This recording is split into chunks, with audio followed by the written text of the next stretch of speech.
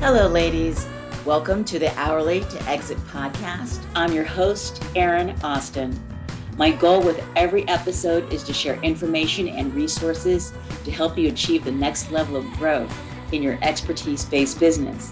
We all know generating income from our expertise is pretty easy. The challenge is in scaling and building a business that can run without you. Join me here every week to make sure you are building an asset that can be used to fund your goals and your legacy. Before we get started though, one little disclaimer, because I'm a lawyer. The information I share on the podcast is general in nature and is provided for information purposes only. It is not to be relied upon nor construed as providing legal advice or legal opinions about any specific issue or set of facts. Now, here we go.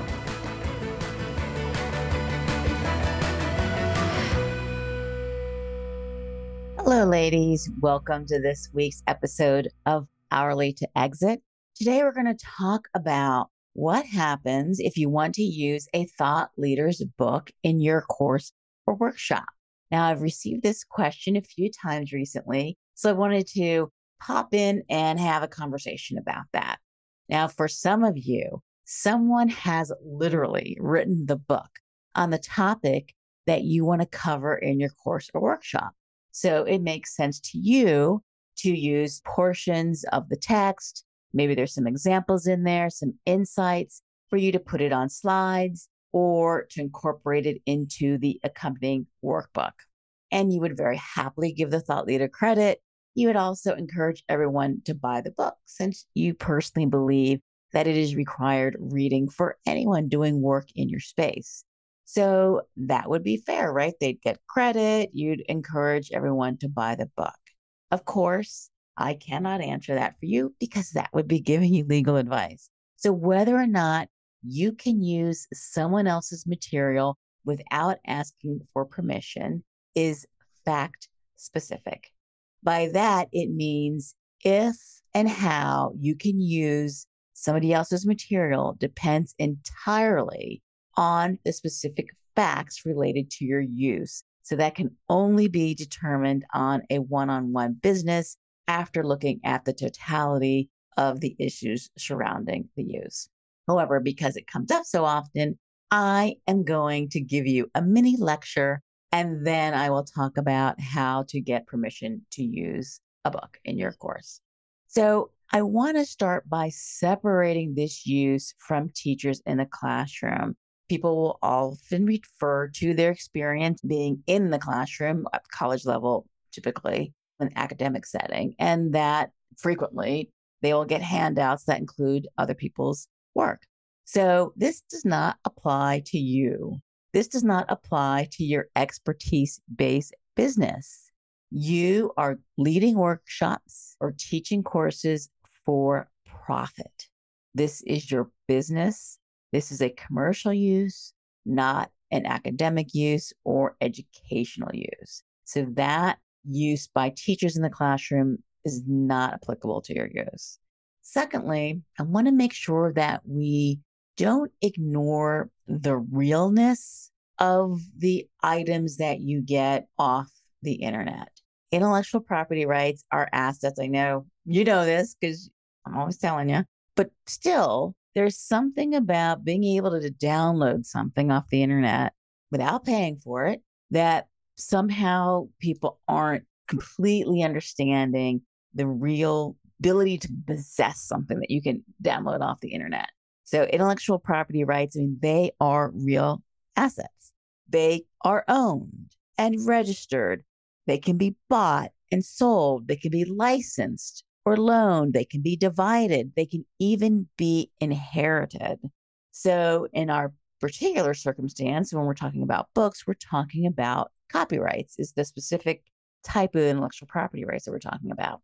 So as a brief refresher, copyright protection grants the owner the exclusive rights to do all of the following: to reproduce the work, i.e. make copies, to create derivative works, such as turning a book into a movie, distribute copies to the public, that means like to sell it to the public, perform the work, take a play and put it on stage, display the work publicly, like artwork, or transmit the work publicly, such as over the airwaves.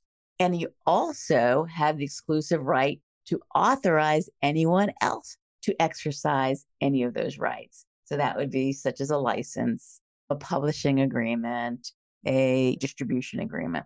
Intellectual property rights that the copyright owner of that book are just as much of an asset to that owner as their car or their house.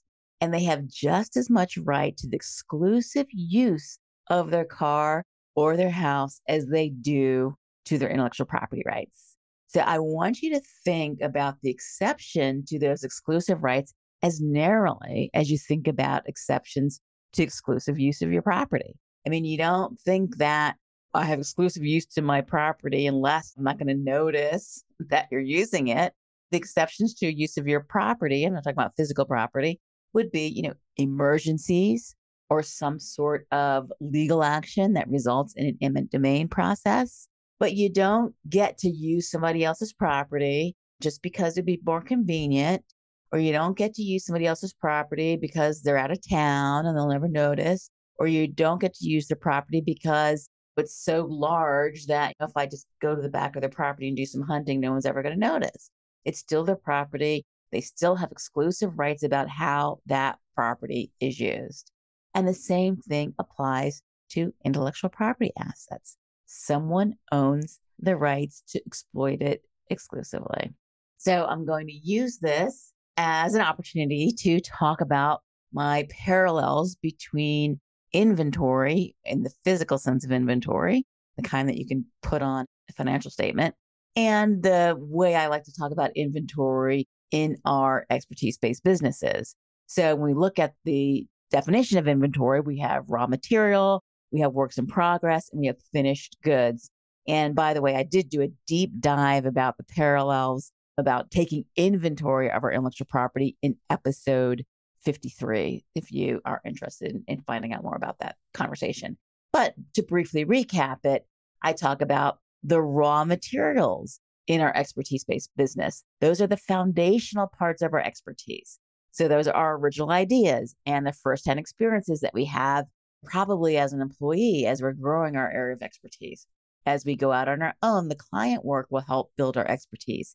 We might get certifications, we'll do trainings, continuing education, maybe we do our own research, and even the work that we engage subcontractors to do, because a lot of times we'll have a subcontractor who knows something better than we do because that's their expertise. And so all these things are the raw materials that are the foundational parts of our expertise.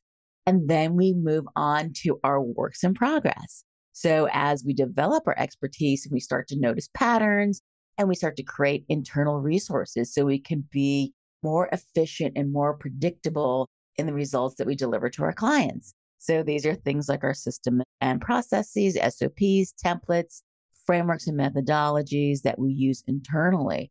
Those are our works in progress. And then we have our finished products.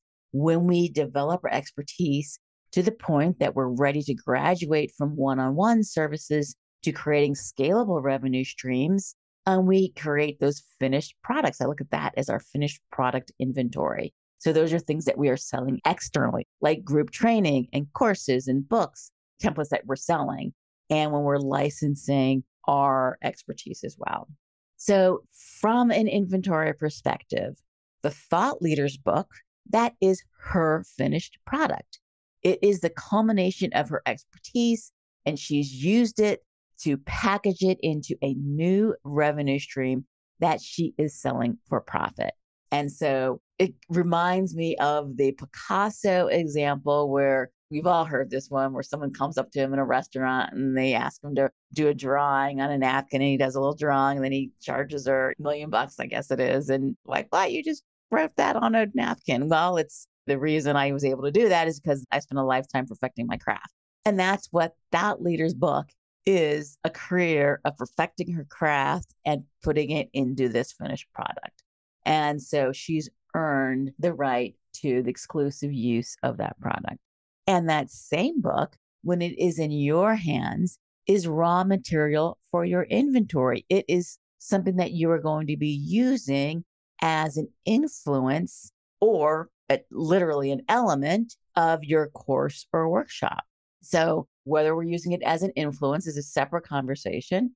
If you literally want to use parts of her book in your course or workshop, then that is the same as the steering wheel in a car. Like, you don't get to get the parts for your finished product for free. You do need to pay for that. That is a cost of doing business. I don't think there is any scenario where we would think that if it was a physical product, that we would be able to take someone else's finished product. So if I am a screw manufacturer, screws are my finished product, and I make cars and I need their screw. So their finished product is my raw material. I pay for that raw material to include in my finished product. And so I want us to think about other people's finished products in the same way when we are using them as raw materials for our finished products. There's my lecture. So think about, do you really think that it would be reasonable to use somebody else's finished product as raw materials for our finished products? And generally, I'm an intellectual property lawyer. I am going to say what you need to do for the most part, and there will always be exceptions, but for the most part, you need to purchase the right to acquire the right. It may not cost you anything, but it probably will. Acquire the right to use somebody else's finished product as a raw material for yours. So securing permission is really the only way you can ensure that the intended use is not an infringement of the copyright owner's rights.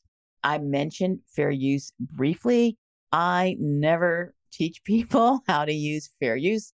Fair use is a defense. So I will say, when I was in the film business, I was a motion picture lawyer for about 10 years, and we would have to make fair use judgments as we were shooting. Let's say we're shooting inside of a grocery store.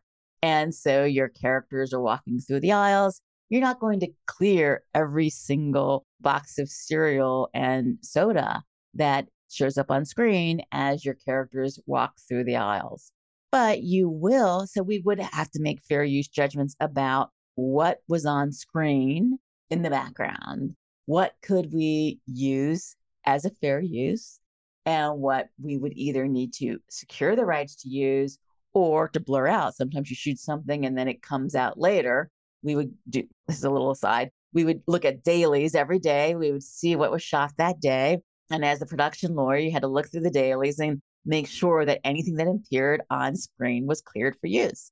So if you got the dailies, you didn't know that they were going to do something that day. And then you get the dailies like, what? The main character stands right in front of the cereal aisle, and clear as day are cornflakes and Cheerios, and they're having an argument. Even the context sometimes mattered. If something wonderful is happening, then something terrible is happening. Like, maybe you have to blur it when you can't use it.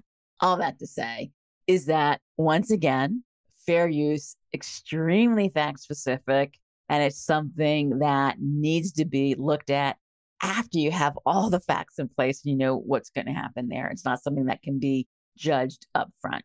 All right. So with that in mind, if you're going to use anybody else's materials, anyone else's materials in yours, then you should secure permission. So what's the process for that? First, you want to find out, is it in fact protected? Now, if you're talking about a current thought leader, and I'm assuming these are current thought leaders' books, then the likelihood is extremely high that book is eligible for copyright protection. But, as a formality, we would confirm that.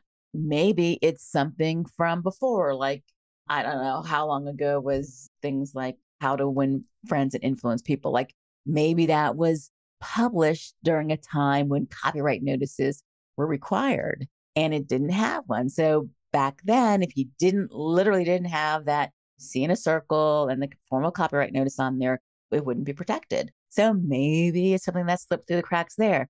Maybe it was published so long ago that the period of protection has passed and it's now in the public domain. Or maybe it falls into a category of works that are not copyrightable, like facts or natural phenomenon. So it's possible that the book or the portions of the book that you want to reproduce, obviously you're not copying the whole thing, but that the portion of the book that you want to reproduce is not copyrightable. But for the purposes of this conversation, let's assume that it is copyrightable and is protectable. So now you may need to identify the owner. It could be as simple as looking at the title page. So the back of the title page, there will be the copyright statement where it will say who the copyright owner is. And that's typically found at the back of the copyright page. However, that would state who the copyright owner was at the time of publication. That can change. A couple of things could be that either the writer, who I'm just going to assume is the thought leader, is no longer the copyright owner or never was the copyright owner. So let's say, for instance, the thought leader worked for IBM. Maybe it was, I can remember his name, Jack Welch, GM, right? So maybe when he wrote a well-known book, and maybe when he wrote it, it was in his role as CEO of General Electric, and General Electric actually owns the copyright in his book, not Jack Welch. That also may apply that maybe I write a novel at my business as Aaron Austin Law PLC, and someday I sell it. And then when I sell my business, maybe I also sell the work that is the underlying big idea underneath the business that I sell. And so I also sell the copyright in the book to the acquiring company. So it could be that the book was written for somebody else as a work for hire, or it was sold in the interim, or I pass it on to my son when it's time for me to leave this realm. So there are a number of reasons why the copyright owner listed in the book may not be the current owner as the time that you want to use it. Another way you can find out is that you can go to the US Copyright has public records. And now, as we know, not everything is always registered, but if it's been registered and that's been up to date, you search it by title and it will show you who the copyright owner is as of time of searching based on the public records. So we identify who the owner is to the best of our ability. And then we identify what rights do we need? What exactly do we want to do with the work that we get from the thought leader? So you'll want to identify which material you want to use. And then you look at that bundle of rights that compromise copyrights. And we've talked about them before: reproduction, distribution, display, performance. And so which of those bundle of rights do you need for what you want to do with it? Let's say you want to be able to make copies. Probably, if you're going to include it in your workbooks and you're going to distribute that to the participants, maybe you want to create a derivative. So maybe you want to use something that you found in the book to create a script for role playing, especially like, let's say you're doing role playing in your workshop. And so you're using that as a script. That's creating a derivative. Maybe you want to distribute copies of it. So if this is a course that you're selling online, then you would need the right to distribute copies of it, perform the work, display the work, transmit the work, or to authorize a third party to do any of those things, such as if you're creating a workshop that you will license to other people, then you need to be able to authorize third parties to also make copies, distribute, etc. So what rights do you need? And then you need to contact that owner, and you may need to negotiate a payment. Hopefully, we've found the correct owner and we can contact them.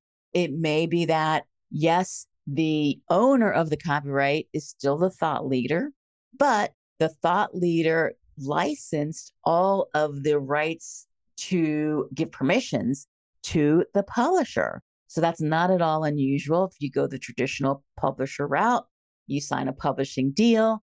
The publisher gets exclusive rights to distribute the book, but it also gets what are called ancillary rights, which would include the right to control who gets permission and the ability to license portions of the book and charge a fee for it, or just give permission for academic settings.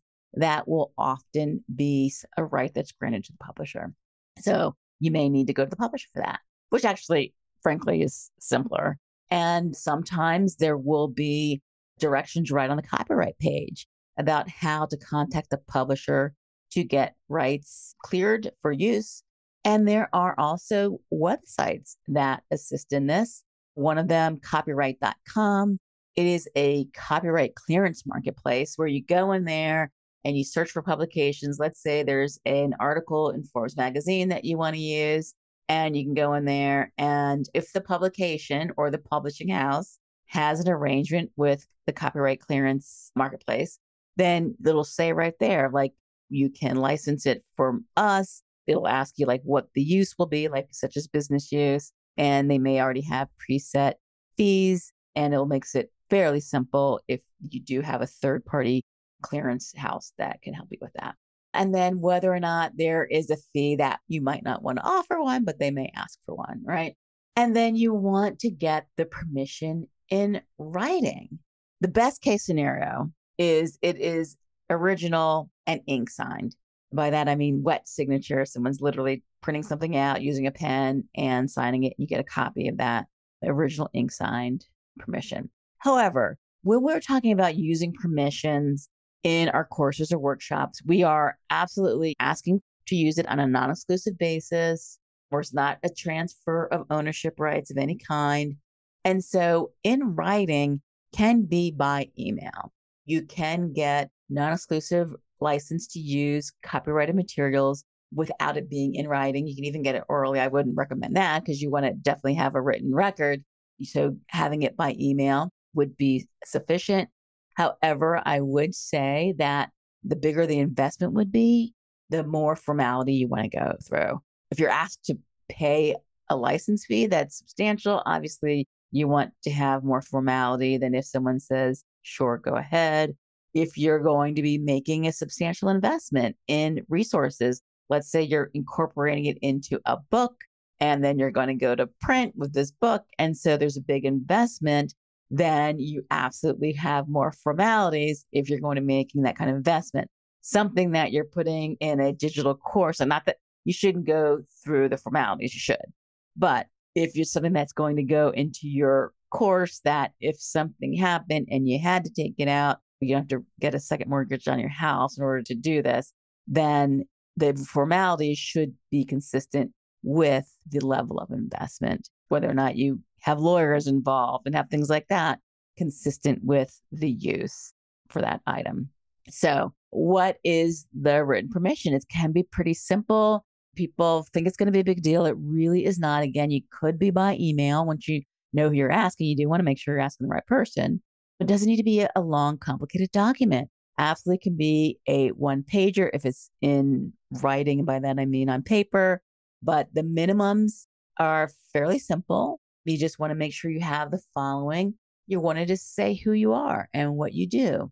You want to have an accurate but brief identification of what material exactly you're using. I want to use the graphic on page 25, or I want to use the entire chapter perhaps. And so identify specifically what you want to use, how you're going to use the content. I'm going to be using this in my DEI training. I'm going to be using this in an evergreen course. I'm going to be putting this in my book, how you're going to use the content and where you will use it. Seminar, webinar, etc. Online, in person, how you're going to use it. And then for how long you're going to use the content. So how long you're going to use it is going to be very different if you're giving a speech at a conference versus if you're going to be creating an evergreen course that's going to be available online for as long as the material is useful and relevant. And whether or not you offer payment, that will be your choice.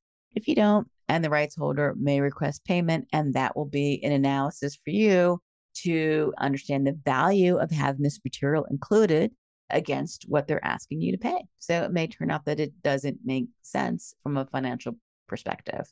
And if you do ask for it by email and you do want the full formalities, you can still send it by email, ask them to print it out, ask them to sign it, and return it to you. And scanned copy would be fine, so long as it's not a transfer of ownership, in which case you'd want an original copy.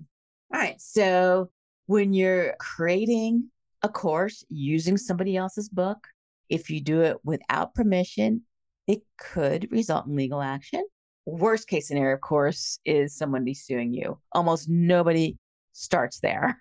Almost everyone starts with a cease and desist, but that's not something that you want to have happen. You will have invested time and resources in creating your workshop, creating your course. Before you put in those investments, you want to make sure that you have permission to use everything that is in there. And in addition to losing those resources that you've committed, let's say you have to claw it back from someone that you've sold it to. What if you have to tell a client that you have, let's say you've licensed your workshop to them for them to use throughout their organization, and now you have to retract permission for that? How mortifying would that be?